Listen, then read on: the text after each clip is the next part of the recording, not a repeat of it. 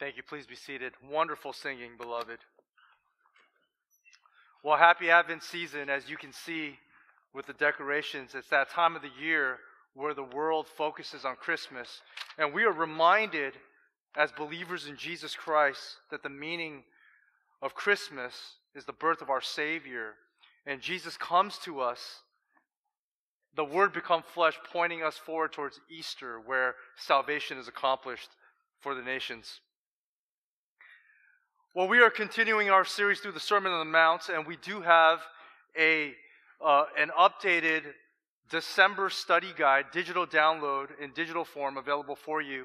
If you simply log on to our guest Wi-Fi right now, the first page that will come up will provide the link at the bottom of that page for you to download either of the study guides. And so we'll try to do that each month, time permitting, all right? Well, let me pray for us, because we have a very familiar passage that we're going to get into today. Let me pray that the Lord would convict us, that the Lord would confront us through His Word. So let's pray. Father, today we see Your truth revealed to us in a passage that is familiar to many of us. But Lord, we know that Jesus' tone, His intention is to confront the leaders of Israel and Israel who failed in living out their purpose. And by implication, Lord, that confronts us as professing believers. Lord, I pray, Lord, that You would give us tender hearts, that through Your Spirit, Lord, You would illuminate the text for us at a deeper level, and then help us, Lord, to apply this passage in a very practical way. It's in Jesus' name that we pray. Amen. Take God's Word and turn with me to Matthew chapter 5. Matthew chapter 5, verses 13 to 16. Matthew chapter 5, verses 13 to 16. This is the passage about salt and light. It's a familiar passage, as we alluded to. Even if you are new to Christianity, you've probably heard it somewhere, where Jesus calls believers to be salt and light. You've heard the phrase that we are to be the light of the world. We are to be the salt of the earth. These are familiar phrases to us. And it's very clear that all Christians believe that what Jesus is talking about is He's talking about the impact that the church ought to have on society. That impact that the church is supposed to have on this world. And what Jesus is confronting is the loss of purpose and mission. So let me read this to you, because it's only a few verses. I'll read this to you. Matthew chapter 5, starting in verse 13. Jesus says, "You are the salt of the earth. But if salt has lost its taste, how shall its saltiness be restored? It is no longer good for anything except to be thrown out and trampled under people's feet." Verse 14. "You are the light of the world. A city set on a hill cannot be hidden, nor do people light a lamp and put it under a basket, but on a stand. And it gives light to all in the house. In the same way, let your light shine before others, so that they may see your good works and give glory to your Father who is in heaven." So very clear, there's a purpose to salt. If it loses its saltiness, it's no longer effective, it's no longer useful. What's the purpose of salt? There's a purpose for a city on a hill. No one builds a city on a hill to be hidden. You would do that in a valley or some remote enclave, but you would not build a city on a hill to be hidden. That's the purpose of a city on a hill. It's to be seen. In the same way, you don't light a lamp in a house only to cover it. What's the purpose of lighting a lamp? It's so that it gives illumination and light to the whole house. I think these illustrations are very clear. I mean, we'll exposit it verse by verse as we go through. But I want to begin with the people that Jesus is confronting. Jesus is confronting a context. And I believe for a few of these contexts, or a few of these groups of Jewish people of Jesus' day, there's practical implication for how American or Western evangelicals try to make an impact on this world, or whether we fail to make an impact on this world. First, there are the Pharisees. Now, the Pharisees are the conservatives. This would be the closest to conservative evangelicals. The Pharisees were a group of mostly lay people who prided themselves and devoted themselves to the application of Torah, meaning the law of the Lord. But the Pharisees were conservative because not only did they believe in the Pentateuch, Penta, 5, the first 5 books of the Old Testament, the books of Moses, but they also believed in the writings and the prophets, which means they believed in the entire Hebrew Old Testament. And that's why they believed in the doctrine of the resurrection. They believed in eternal life. They believed in angels and demons because the prophets and the writings alluded to these things. And so in many ways, they sought to study the Bible. They were anti-Roman. They were against the Roman government, but they were also unwilling to support violence and insurrection against the Roman government. They believed that that was not the way to bring about the righteousness of God's kingdom. But what they did was they built a fence around the law. And we explained a couple weeks ago how they prided themselves in the interpretation of the rabbis over the years. And in a sense, imagine, and we gave this illustration, imagine if your Bible was full of our sermons, our explanations, our exposition of the Scripture. That you were 20 years past and no longer are you reading the Bible as the people of God. Instead, you're reading our sermons and our explanations and our various applications. You can see that through the centuries, it's easy then for the Pharisees to then twist some of those applications of the Torah and the Bible to meet their own needs, and that's what happened. And so Jesus confronts them because he confronts their hypocrisy. So whereas salt loses its saltiness, they lost their purity. And we'll see this in a moment when we get to the text, right? But they lost their purity. They were no longer pure in character. They were hypocritical. And Jesus says, you have lost your salt. You, in fact, aren't caring, and you don't have a heart for the Gentiles and the broken. So you've lost your light. And so this is a confrontational exposition, right? But in many ways, as evangelical Christians, we are conservative, and we say to ourselves, man, have we lost our saltiness? Do we have pure motives? Or are we just going through routine of going to church, giving, and serving? Where's our character? Are we cultivating purity in our hearts, holiness, growth in Christ? And are we shining our light not because of something that we do, but because of who we are and what Jesus is doing in us? That's where it confronts us. Then there's the Sadducees. I don't think there's too many Sadducees in here, at least in our context. But the Sadducees were a small group of wealthy elitists. And so whereas the Pharisees operated mostly in the synagogue, the Sadducees controlled the temple operation. And Jesus confronts them because they had corrupted the temple operation.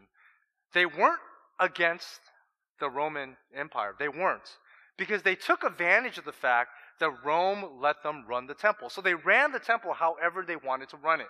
And so they would tax, heavy taxes on the common people.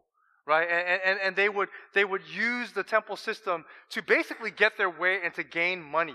So when you think of liberal, people who are liberal in their theology and politically tied to big government, and when you think of that, think of these liberal, corrupt religious leaders who in the name of organized religion seek to make money off the common people, and that's the Sadducees. Then there were the Essenes. The Essenes were separatists.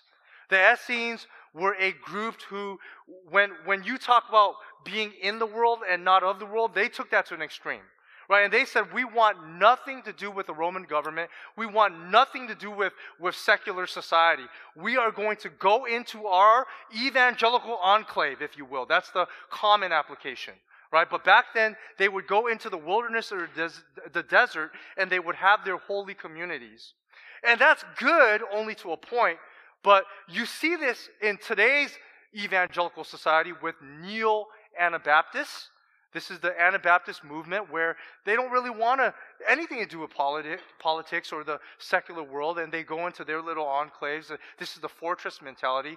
And to the extreme, you would see this in the Christian Amish, right? Where the world is bad and evil. The world is going to hell in a handbasket. Therefore, we just wait for Jesus' return. And we don't really go out and engage society at all. Now, here's the problem with the separatists. Though they want to be holy, they fail to see the problem is not external, it's internal. And as long as they are in the church, which means as long as there's human beings in the church, the problem is within the heart. So you can separate yourself, fortress mentality, from the world, but as long as you're in the church, there's sin. And they fail to realize that until you deal with the internal issue, that we bring the problems and the sin of this world and worldliness, and it creeps in to whatever fortress you're trying to build, because it's spiritual and there's spiritual warfare and the battle's different. And so Jesus, he doesn't confront them as readily, but the Essenes are not being salt and light either. Right? Then there's the zealots, which Jesus had already confronted. These are the revolutionaries. These are the insurrectionists. These are the people who are willing to violently and publicly protest and even fight and bring rebellion against Rome. And we know that Jesus said a couple weeks ago, we saw in Matthew chapter 5 in the Beatitudes, blessed are the peacemakers, for they shall be called sons of God. This is the world of the New Testament. And everybody else was common folk in terms of the Jewish religion. This was the world that Jesus confronted. And in many ways, Jesus is confronting our world today. You see, in Matthew chapter 5 now, 13 to 16, the passage that we read, the passage about salt and light, it illustrates character of being, the essence of who we are in Christ. And that's how it ties, the salt and light passages tie back to the qualities and values listed in the Beatitudes. And you're going to see this blessed are language in verses 13 and 14. So that leads us to point number one. Point number one is salt and light are about being, not doing. Point number one, salt and light are about being and not doing. I want you to notice Matthew chapter 5, verse 13, the first part, Jesus, he continues to use the same descriptive language as the Beatitudes, the blessed are, blessed are, blessed are. And he says, you are the salt of the earth. Then in verse 14, he says, you are the light of the world. And the reason why we want to emphasize this is we often think of evangelism, which is a good thing to do, and missions, which is a good thing to embark upon.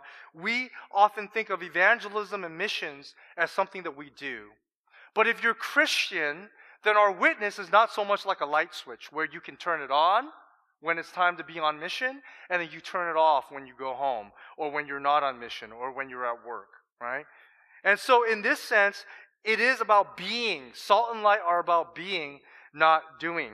And so it's not so much about a faithful project, but a faithful presence. We are to be a faithful presence of His kingdom wherever He's called us to. And we'll see this more when we get to our application towards the end of this passage. But for now, I want you to take your Bibles, and I want you to see this with your very own eyes. It was a lot to put on the screen, so I didn't put it on the PowerPoint. But turn to Luke 11. Luke 11. Luke 11, 33 to 35. Now, this is important because Luke records, by means of cross-reference, he records his version of this account. And he emphasizes how being light is about who you are. It's something that happens within you. Right? So it's not so much going on missions, though that's important. That's a great commission. It's not so much doing evangelism, though that's part of shining your light. But he's saying the light is who you are. Light comes from within. In fact, it encompasses your entire spiritual being and your body. Look at Luke 11, verse 33. You look at Luke's version. Luke says, no one, after lighting a lamp, puts it in a cellar or under a basket, but on a stand, so those who enter may see the light. You see, that sounds very similar to our passage today. Now you look at verse 34. Your eye is the lamp of your body. When your eye is healthy, your whole body is full of light. But when it is bad, your body is full of darkness. Now, Luke gives a different illustration. Now, what Luke is talking about is spiritual eyes to see. And when Luke refers to your eyes and your body, he's basically saying that your eyes allow you to see everything, and that gives meaning and context to who you are, everything that you experience in terms of your body. And so that means that if you're physically blind, it's darkness. At least from what you see, everything is dark. And so what you experience, it's darkness. Right? So you have to depend on hearing. And you have to depend on some form of imagination. And that's what he says. But when you take it into spiritual context, he's saying then your spiritual eyes are important. And if you can see Christ, because he is the light, and if he lives in you, if you can see things spiritually, then it adds being, it adds essence and purpose to your entire life and your entire body. Where do you see this? You see this as the illustration extends in Luke 11:35. It says, therefore, based on this illustration, be careful lest the light in you be darkness. So if you can't see Christ as Messiah, and if you don't have spiritual eyes to see things according to the Word of God, then everything that you see in this world will be marred by worldliness and sin, and you lack a spiritual insight. Right? Then verse 36, if then your whole body is full of light, meaning if you're truly a genuine believer, having no part in dark, it will be wholly bright, as when a lamp with its ray gives you light. So when you consider this, you consider where we were before Christ came. This is the world Christ came to. Right? We were in the darkness and we were waiting without hope and without light until Christ came. He came to fulfill the law and the prophets and to give us that light. He filled us with light. And so this really brings us back to Christ. It's about being. And so this morning, how this passage confronts us is we have to ask whether or not you and me, we have to ask, are we genuine believers? Not are you doing evangelism. That's the next step. Are you doing missions? Saying, do you have Christ? If you're not shining, then it's not about whether you're doing something right or wrong. It's about who you are. Are you a Christian, beloved? That's why this passage is confrontational. You know, a lot of people say, oh, that's a familiar passage. I don't have to listen. That's your thinking. I'm not sure if you're a believer. Right? Because that's the confrontation. It's a loss of purpose. They knew these passages, these Pharisees, these religious leaders of Israel, they knew about the Messiah. They knew prophecies about the Messiah, but they weren't salty. They had lost their purpose because they had lost sight of Christ. And that leads us to point number 2. Salt. What is the meaning? It's a pure and effective witness. And we begin now by looking at the purity of heart. Remember that only Christ can bring about purity. Only Christ, not sacrifices, not good works. Only Christ. And so look at verse 13. A pure and effective witness. Verse 13, Matthew records Jesus saying confrontationally, you are the salt of the earth. But if salt has lost its taste, meaning purpose, how shall its saltiness be restored? It is no longer good for anything. That's pretty bad, right?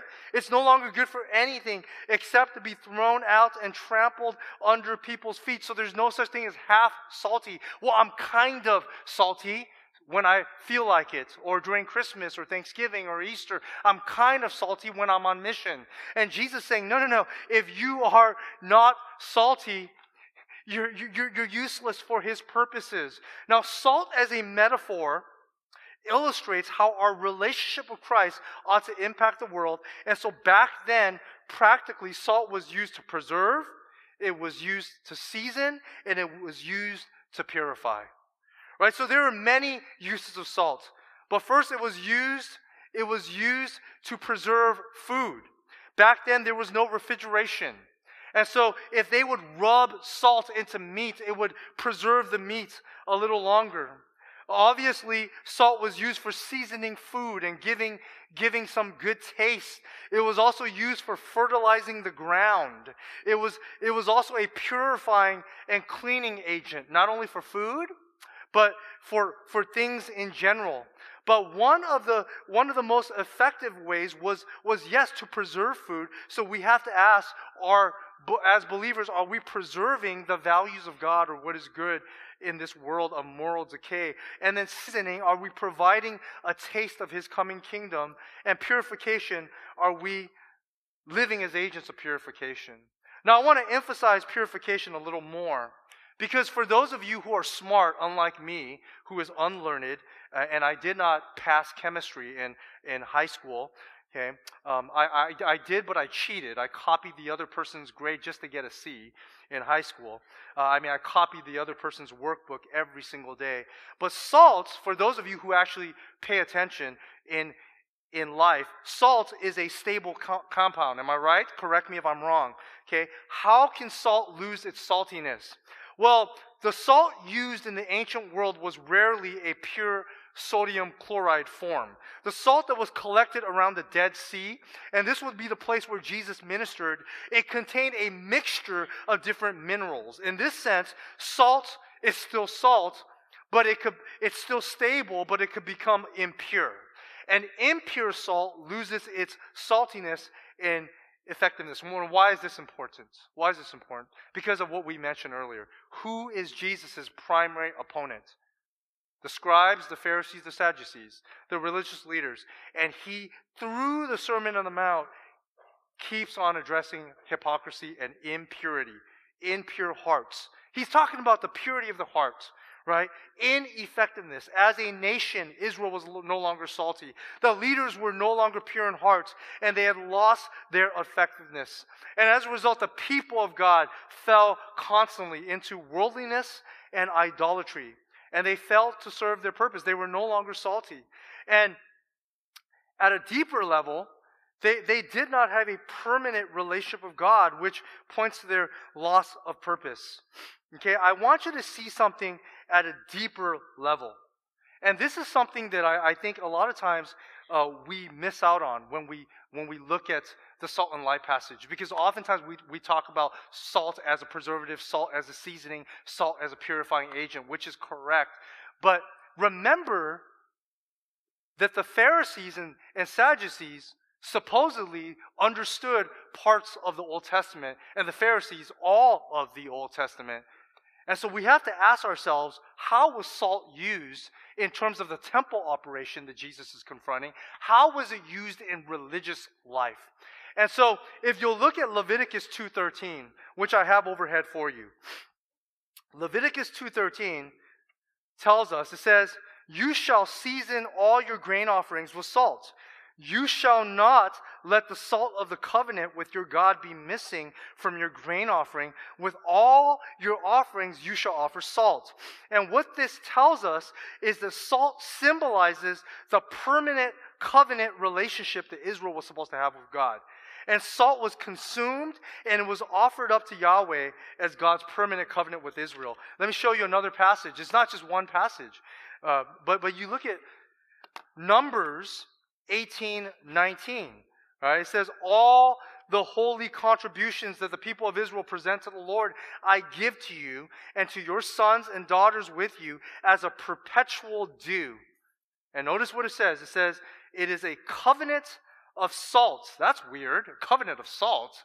A covenant of salt forever before the Lord for you and for your offspring after you. What is that saying? It's saying that in worship services, in religious ceremony, the salt symbolized the permanence of Israel's supposed relationship with God. Meaning, if you're in relationship with God, it's supposed to be permanent.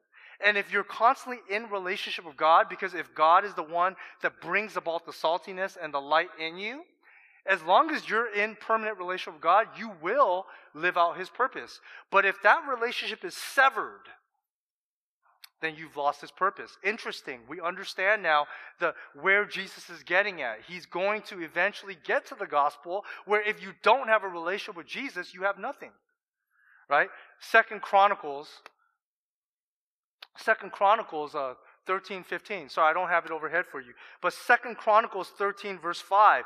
2 Chronicles 13 verse 5, it says, ought you not know that the Lord God of Israel gave the kingship over Israel forever, so the eternality, to David and his sons by a covenant of salt. So that one you'll have to look up yourself. But 2 Chronicles 13:15, again, the chronicler is describing this eternal covenant with David, and symbolically, it's a covenant of salt. So again, salt describes the permanence. Now let me put that in context with you. This is what Jesus is saying to me, to you, and to the religious leaders. He's saying, you've broken the covenant. The covenant is broken. It's no longer permanent. The permanence of the covenant is broken. Your sacrifices, your temple system, your good works will not restore you to a lasting relationship. The saltiness, meaning the permanence of your relationship, is severed, and because of this, you're no longer living as my people. You understand what Jesus is saying to the religious leaders and to all of Israel, and then by implication to us. Because you have a broken relationship with God, you're no longer salty. Because you're not connected to me. That's why I said earlier, this is a matter of salvation, not evangelism. This is not the Great Commission. The Great Commission is about missions and evangelism. This is talking about people's salvation. It's talking about if you're saved, you're salt. If you're not saved, you've lost your purpose. The relationship is severed. It's broken. The temple sacrifice, the system is corrupt. It's broken. You've lost your purpose. You've lost your saltiness. And I think in application to us, Jesus would be saying, your Sunday attendance, your giving, your service, it's not salty. Because you failed in understanding the genuine relationship to Christ. The problem is not a lack of evangelism. The problem is evangelism is not happening because you've never been evangelized. The problem is not a lack of witness. The problem is your life is not a witness because your character cannot be transformed because you haven't experienced that saving conversion. This is confrontational. So woe to all of you who sit here this morning and saying, we've heard this passage a million times and it's kind of boring. It's a little too salty. It's not too salty for us anymore. This confronts me as your shepherd. That are we preaching the Word of God? Are we confronting lovingly, gently with the gospel? And what does it mean to be people marked by Christ? Because if we don't have Christ, we will never have the light. And that leads us to point number 3. Point number 3 is another confrontational illustration where Jesus points at the failure of purpose, which is light is meant to be visible. Visibility. Light, a visible witness. That's point number 3. We see this in verses 14 to 16. The metaphor of light is meant to show visibility. Verse 14, you are the light of the world. A city set on a hill cannot be hidden. Nor do people light a lamp and put it under a basket, but on a stand, and it gives light to all in the house. Again, the purpose of visibility, the purpose of light, the purpose of a city on a hill. Right? And it says, why would you put it under a basket? It gives light to everyone. And then verse 16, it says, in the same way, let your light shine before others. Meaning, if your light is not shining, if people around you don't know or don't see that you're a Christ follower, then what's the purpose? You've lost your purpose. Then where is Jesus in your life? So they may see your good works and give glory to your Father who is in heaven. Let me show you what Israel's leaders should have understood and they should have known. Isaiah 42 verse 6, it describes in the context of the coming Messiah, and it warns Israel of their missionary purpose and their missionary calling as a nation. That Israel was not supposed to have a fortress mentality. This is where the Essenes have failed to understand the essence of their witness and their purpose and their calling. Isaiah 42:6, I am the Lord. I've called you in righteousness. I will take you by the hand and keep you. I will give you as a covenant for the people, a light for the nations. So Israel, yes, you're supposed to be set apart from the world in terms of worldly thinking and worldly idolatry, but you're not supposed to escape the world. You're supposed to remain in this world as light. How do you do that if you fail to engage people? And they failed because they judged the nations. They judged the Gentiles. They judged the Samaritans. Isaiah 49:6. Isaiah 49:6. It says, he says, "It is too light a thing that you should be my servant to raise up the tribes of Jacob and to bring back the preserved of Israel. I will make you as a light for the nations, that my salvation may reach the ends of the earth." Meaning Christ did not just come for Israel. Yes, he came for Israel, but it's too light, meaning it's not enough. Jesus wants more glory. God's plan he wants more. God wants the nations. God wants to redeem all of the cosmos and all of the creation. And so God did not send his son only for Israel, but Israel and the nations, to be a light for the nations, that my salvation may reach the ends of this world. And Israel failed to understand this. And so you go back to Matthew chapter 5, verse 16. It says, "Let your light shine before others." And once again, I want you to see this internally. Take your Bibles and turn with me to Ephesians chapter 5, verse 8. I want you to see this metaphor in application by the Apostle Paul. Ephesians 5, verse 8.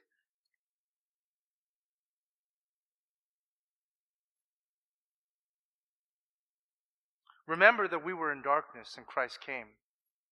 He came from an eternal throne of glory into a dark world. He came as a humble child. As we're celebrating Advent, we remember that. He grew up and he began to preach and proclaim the gospel. And those of us whose hearts are drawn by the Holy Spirit efficaciously to the message of Christ, our eyes are opened and enlightened. And it's not just mental knowledge. It's not just, oh, that sounds like a great story. That sounds like an attractive offer that I can have eternal life. But the eternal life in the person of Christ takes root in us, meaning the Word of God begins to take flesh in us, and the Word who became flesh takes on flesh in us. And the gospel, being the Word of God, begins to play itself us through our bodies, through our thinking, through our actions. Now look at verse 8, Ephesians 5, verse 8. It says, "For a one time, beloved, you were darkness." Notice it doesn't say you were in darkness. I'm reading the ESV, it's very clear. It says, "For at one time you were darkness." You see the contrast, the converse. You are light. It's not being in the light and being in the darkness. It says you are light or you are darkness, beloved. It says you are darkness wherever you go. It's an absence of God. Right? An unbeliever goes around, there's no God in him or her. It's an absence. But if you have Christ, you are a presence. People ask, where is the kingdom of God now? And we say it's in believers. It's presence. Again, see, that's why it's not just a faithful project. That's good that you go on missions, you go do evangelism. But it's faithful presence within this every sphere of life that God has called you to. Now let me read Ephesians 5:8. "For at one time you were darkness, but now you are light in the Lord. Walk as children of light then. For the fruit of the light is found in all that is good and right and true. And try to discern what is pleasing to the Lord. Take no part in the unfruitful works of darkness, but instead expose them." How do you expose them? By simply being yourself. So you see that it's not even you trying to do something. By mere essence of you waking up and breathing and existing in this world and going to your children in the home, going to work in this world, going to your community and going to your friends and family, that you are light. Wherever you go, you're light. You're exposing darkness by your character, by the everyday decisions that you make, by what you do. And I know this is easier said than done. Right? So you see that, verse 11, take no part in the unfruitful works of darkness, instead expose them. Verse 12, for it is shameful even to speak of the things that they do in secret. Talk about sinful things. But when anything is exposed by the light, meaning you are the light, it becomes visible. For anything that becomes visible is light. Meaning if you are a visible, genuine believer, you are light. Because the light of the gospel has transformed your heart. Therefore it says, awake, O sleeper. Meaning we were dead. This is about salvation. We were dead in sin. And arise from the dead spiritually, and Christ will shine on you. And then it goes on, look carefully then how you walk, not as unwise but wise, etc., etc., etc. Going in to what it means to be a believer in the context of various relationships. You see very clearly where this is coming from. Paul's taking directly and giving application from the words and the teachings of Jesus. Now back in Matthew chapter 5, verse 16, it says, in the same way, let your light shine before others so they may see your good works and give glory to your Father who is in heaven. I want you to see this in application in church life. Take your Bibles and turn to 1 Peter 2:12. 1 Peter 2:12. 1 Peter 2, verse 12. The purpose of good works. Remember, good works don't save. That's Jesus' message to the legalist. Good works don't save. Instead, they show everybody who you are as light. 1 Peter 2:12. Keep your conduct among the Gentiles. And in this context, it's talking about unbelievers. Keep your conduct among the Gentiles honorable. Well, how do you do that if you're running from the world, separatist? How do you do that if you're fading into the world, becoming worldly? How do you do that if you're constantly reacting and defending and fighting against the world? Right? Instead, it says, keep your conduct among the Gentiles, meaning you are to be among the unbelievers, honorable, so that when they speak against you, which they will, as evildoers, they may see your good deeds and look at the same sentence that Jesus says. And what does it say? And glorify God on the day of visitation. Right? So the purpose of good works, back in Matthew's context, is not so that people can look at you and say, wow, you're so good, because that's what the Pharisees wanted. The purpose of good works is not to say, look how good I am, God, save me. But the purpose of good works is purely so that people can see who you really are. Are you worth your salt? Am I worth my salt? Are we preaching the gospel? Are we preaching the word of God? Right? So let me give you the big idea, then let me give you some direct application that's convicting for myself as well. The big idea this morning is that Christ calls us to be a faithful presence of His kingdom within this world. Christ calls us as His disciples to be a faithful presence of His kingdom within this world. And the only way we are a faithful presence is if His presence exists in us. Here's the application. I'm going to give you a general application, then I'm going to give you a direct application that I feel like speaks to our context, which is convicting for me. You see, generally, each of you have a different sphere of influence. For some of you, it's the classroom. For some of you, it's the athletic field. For others of you, it's your home with your kids. For some of you, it's your community. For others of you, it's the business world, the medical field, the world of arts, the world of music. I want you to consider how society and culture is built and shaped. You know, where do ideas come from, and where are they generated and propagated? Ideas come everywhere. You know, you work really hard, right? We work really hard to send our children to university. Or for some of you students, you work really hard to get to university. Unless you go to a fine Christian university like I did, then most likely what you're going to learn, the values are not evangelical conservative values. And so that's beginning to shape minds. But you know that the shaping of the mind comes from where else? Social media, news, the world of arts, the world of music, the world of entertainment. What is shaping society, and what popular people in entertainment and music and art have to say? right? Politics is only one small sliver. Then you talk about literature. Literature shapes cultures and builds culture over time, I mean. It begins to shape your mind. Classic works of writing continue to get passed down and are read by children from a young age up into their AP classes, and they're educated in the mind. You look at all the ways in this world. The world, think of a circle and all the different spheres of influence. And I want to ask, where are evangelical Christians? How do we tend to make an impact, right? And so you think about what is shaping culture. Now, for each of you, you're called to a different sphere of this circle. You're called to a different arena, and that's what I meant. Some of you are in art. Some of you, God willing, maybe God gives you a platform in entertainment. Don't shy away from that. Don't go into your evangelical enclave. We need you there, making an impact, being you and shining the presence of His kingdom, right? But it's sad that I believe, especially among us conservatives, we tend to shy away and run away from the areas that are actually shaping culture negatively, right?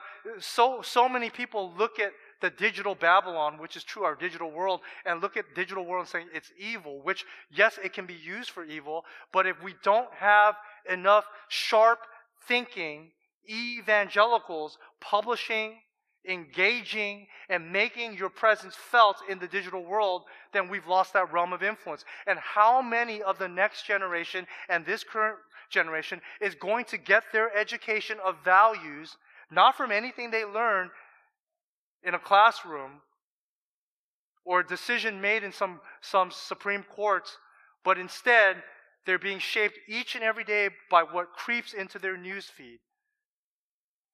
And so woe to us if we shy away and walk away. This means that what Jesus is calling us to be as His disciples, which means we must make disciples, right?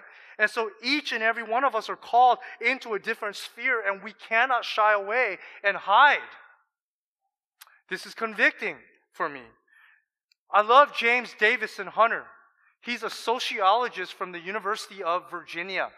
And this is not a theology book. It's a sociology book. And he wrote this book in 2010, which was groundbreaking, at least for me, in terms of thinking how to engage the world.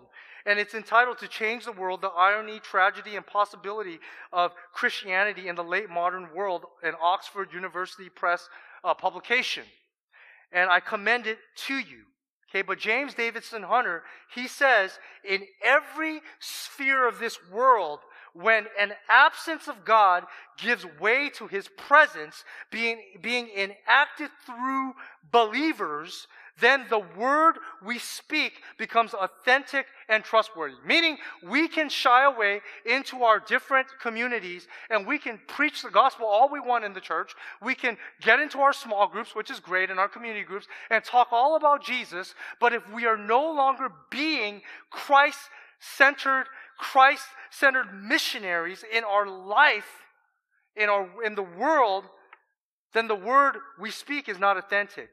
But the word we speak about the gospel becomes authentic and trustworthy when we are enacting His presence. When everybody else who is darkness, remember the words of Ephesians. You don't have Christ, you are darkness. You have Christ, you are light.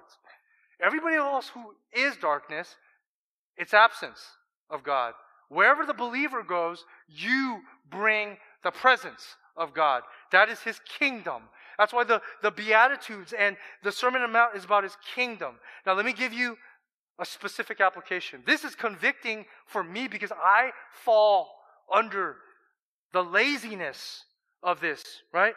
What does it look like for us here in suburban Southern California? I'm not talking about urban context. I'm not talking about downtown Manhattan. I'm not talking about Seattle, right? The liberal places. I'm talking about suburban Southern California. I'm talking about Orange County. I'm talking about us over here in the eastern Los Angeles County and parts of San Bernardino County, the suburbs, right? I think if you're in a church like ours, you care about conservative values. I surely do. And one of the ways I seek, and I think most of you do too, to make an impact in this world is voting. And I want to put before you today that voting is easy, but discipleship is hard. And my premise is that of this application is the voting is the easy way out. And discipleship is the hard way. And we should do both. So if you're not voting and you're not making disciples, woe to you. There's a lot of busy evangelical Christians in this room, including myself. We care about society. At least we'll complain about it. That's a good thing that we care about society, meaning the moral stance of society. But it is my observation that when we vote, we are placing our hope in someone else being salt and light for us. Let me illustrate this. I am hoping that if I simply fill out my ballot, I don't even want to go to the polling place. I mail mine in. I drop it off at the library. That if I fill out my ballot, that God willing and a miracle would happen, and you would have conservative politicians to some degree, at least for a term or two. You'd have Supreme Court justices, which is good. And if simply that political sphere of that circle is upholding the sanctity of life, God's view of gender, the biblical view of marriage, that we're going to be okay, and the next generation will be okay. And what did I just say earlier? Guess what? You can have all conservative Supreme Court justices. You can have Franklin Graham as the President of the United States. Okay? You can have a conservative Congress and everything. You can have all of that. But that's not the voice speaking to this generation and the younger generation. The world is still going to speak. And they're coming through social media. And they're coming through the news media. They're coming through the education system. They're coming from every other sphere. They're coming through art. They're coming through music. They're coming through entertainment. The three areas that Christians shy away from. That's shaping the next generation. And so voting is good. Do it. But it's easy. I confess that to you. It's easy. It's hard to sit down with someone who's 10, 20, 30 years younger than you and have a relationship. And to teach kingdom values and what it means to think like a Christian. Because we're busy. Voting's easy. Discipleship's hard. But if we fail to make disciples, and if we simply place our trust in political power, it is the wrong source of power. Because political power only upholds this small sphere, but the gospel works differently. The gospel goes within the heart. The gospel enters into the heart, and the gospel changes people from within. And the only way the gospel is implanted is through what? People coming to Christ. But then how do people who come to Christ live out the gospel? Through discipleship. People like you and me, sitting down and teaching people, this is what it means to be a Christian. This is what it means to live for Christ. So please don't get me wrong. The moral decline of society it bothers me. It should bother you. And voting is important and we should do it. But we cannot forget that the moral decline of society is a heart issue. And if we don't make disciples, that moral decline will begin to permeate within evangelical churches. And this is where discipleship begins in the home. It begins in the home with parents discipling their children. It begins in churches with in your groups discipling one another. And then it flows out into the world as we make disciple makers and we make disciples for Christ. And then the Great Commission makes sense. We go on missions. We do missions in each and every sphere that He calls us to because we are salt and we are light. So I want to close with this. Christ calls us, once again, big idea. Christ calls us to be a faithful presence of His kingdom within this world. Let me pray for us. Father, You sent Your Son, Jesus Christ, to reveal the kingdom coming and to reconcile the lost, including us. You sent Jesus to redeem the whole creation, and He did not despise the cross. For even in His suffering, He saw to the other side, knowing that His crucifixion and resurrection, His suffering was necessary for our salvation. Jesus, for our sake, you died. Father, I pray this morning that you would make us humble before this very familiar text. That you would remind us how critical it is that we are light and we are salt. Will you make us so through the regenerating work and the sanctifying work of your Spirit?